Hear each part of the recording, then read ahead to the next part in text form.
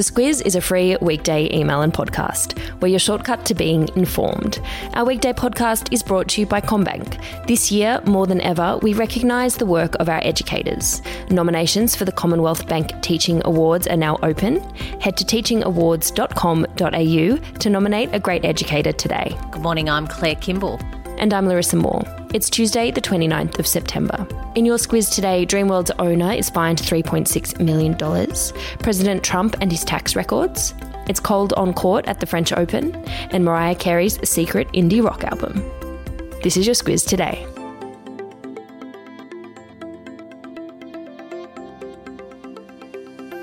It was almost 4 years ago that Cindy Lowe, Kate Goodchild, Luke Dorset and Ruzi Arahi were killed at Dreamworld on the Thunder Rapid River ride. A coronial inquest followed in 2018 in which Ardent Leisure, the company that owns Dreamworld, pleaded guilty to the 3 charges outlined in that inquiry. Yesterday, the fine was handed out, Claire. Yeah, a $3.6 million fine. The magistrate in that case yesterday said that it was the largest fine in the history of workplace health and safety prosecutions. In pleading guilty and accepting that fine, Ardent Leisure admitted to breaching the Work Health and Safety Act and exposing individuals to risk of serious injury or death. For those who aren't familiar with the case, what happened here? What happened was subject to a long-running coronial inquest in 2018. It heard that a malfunctioning pump led the water level to drop near the unloading point, and that meant that rafts were sitting on rails, and the raft that was carrying 6 people became vertical when it bumped into an empty raft that was stuck on those rails. 4 people died when they were thrown from their raft onto the conveyor belt mechanism. 2 survived. They were the children of 2 of those victims, Lowe's 10-year-old son Kieran and Goodchild's 12-year-old daughter Ebony. They were very lucky to be thrown free and survive. Ardent Leisure released a statement yesterday after the conclusion of the court proceedings. What did they have to say? It says that it accepts responsibility for the tragedy without qualification or reservation. It says that it's also constructing a memorial garden at Dreamworld to remember the victims. There's still some way to go, though, for the families. There's a compensation claim, and while Ardent says that a majority of claims have been settled for families, for first responders and for others impacted by the tragedy, Ebony's grandfather, Shane Goodchild, says that it hasn't accepted liability for her claim. He says, "We don't want a garden, we want Ebony compensated." Making a fair bit of news yesterday was a report in the New York Times which published tax data for President Donald Trump.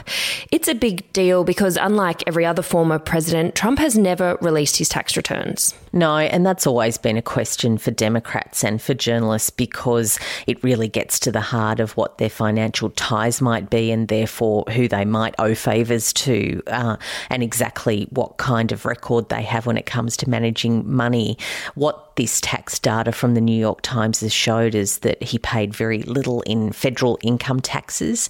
We're talking about $750 in 2016 and 2017 and very little tax in the 20-odd years before that.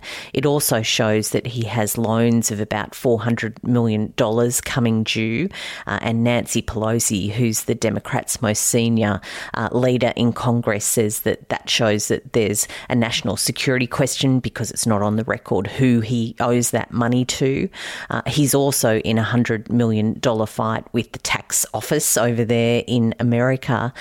Also, what that data shows is that some of his businesses aren't doing so well. In fact, they're losing quite a lot of money, and that goes to the question about whether he's actually the business guy that he claims to be. Trump himself has tweeted fake news at the report saying he's paid millions in tax, but like everybody else is entitled to tax offsets.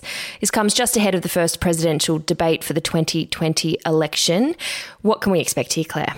We'll talk a bit more about it tomorrow, but it's going to be a lot of build-up today, particularly about whether Joe Biden can keep his words together and not get flustered, and also how defensive Trump's going to be about the coronavirus response. There's a piece of territory between Armenia and Azerbaijan called Nagorno-Karabakh, and it's one of the world's oldest conflict zones. Fighting in the territory has gone on for nearly 100 years, and on Sunday it flared up again.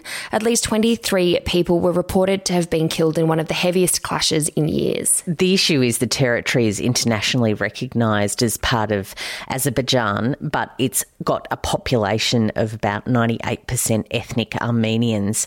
That has seen that tension flare.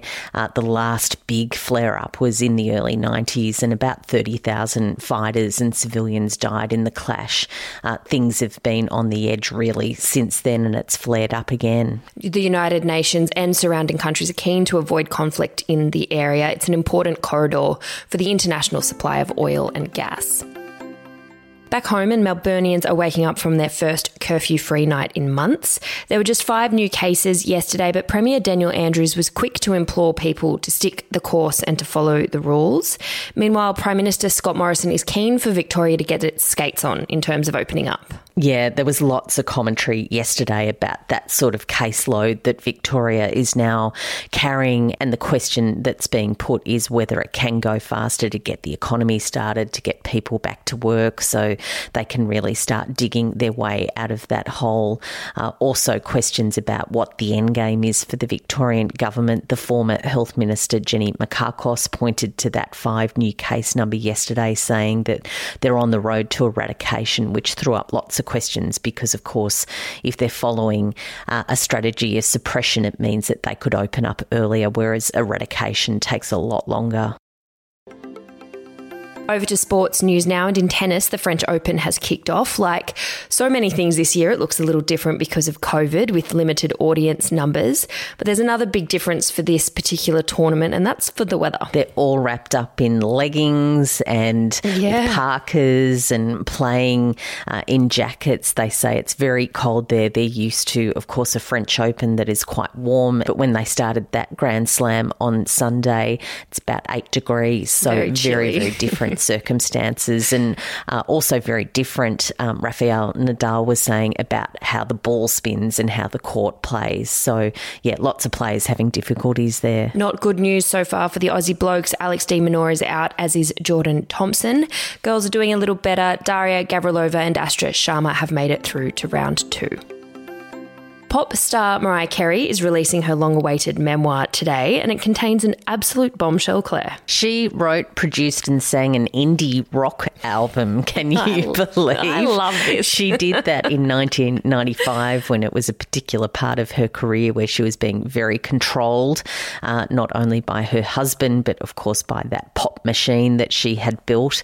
And 25 years later, the details are just starting to emerge. Someone tweeted that she's just like a real-life Hannah Montana. Yeah, that's right. 2020 has been a strange year. Not too sure I was ready for an indie rock album from Mariah Carey, but I'm also not sure I'm ready for the socks and sandals trend that is apparently here, Claire.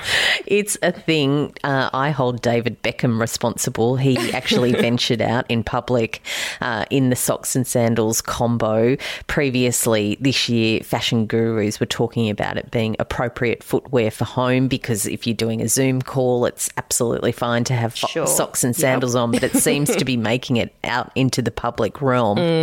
I think it should be an insider trend only.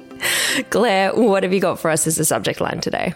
Larissa, you won't believe I've done this, but I've managed to tie Mariah Carey to the socks and sandals trend, and that is a lyric from her song, 'Cause We Belong Together, Baby. Oh, God. I think there's plenty of people saying socks and sandals belong together, but look, like plenty of things, Mariah, it's a bit questionable. I think both those pairings are quite questionable, but you managed to pull it together with the one song lyric. Nice one. Oh, thank you so much. That's all from us today. Enjoy your Tuesday, and we will be back with you tomorrow. The Squiz is a free weekday email and podcast. We're your shortcut to being informed. Sign up at thesquiz.com.au.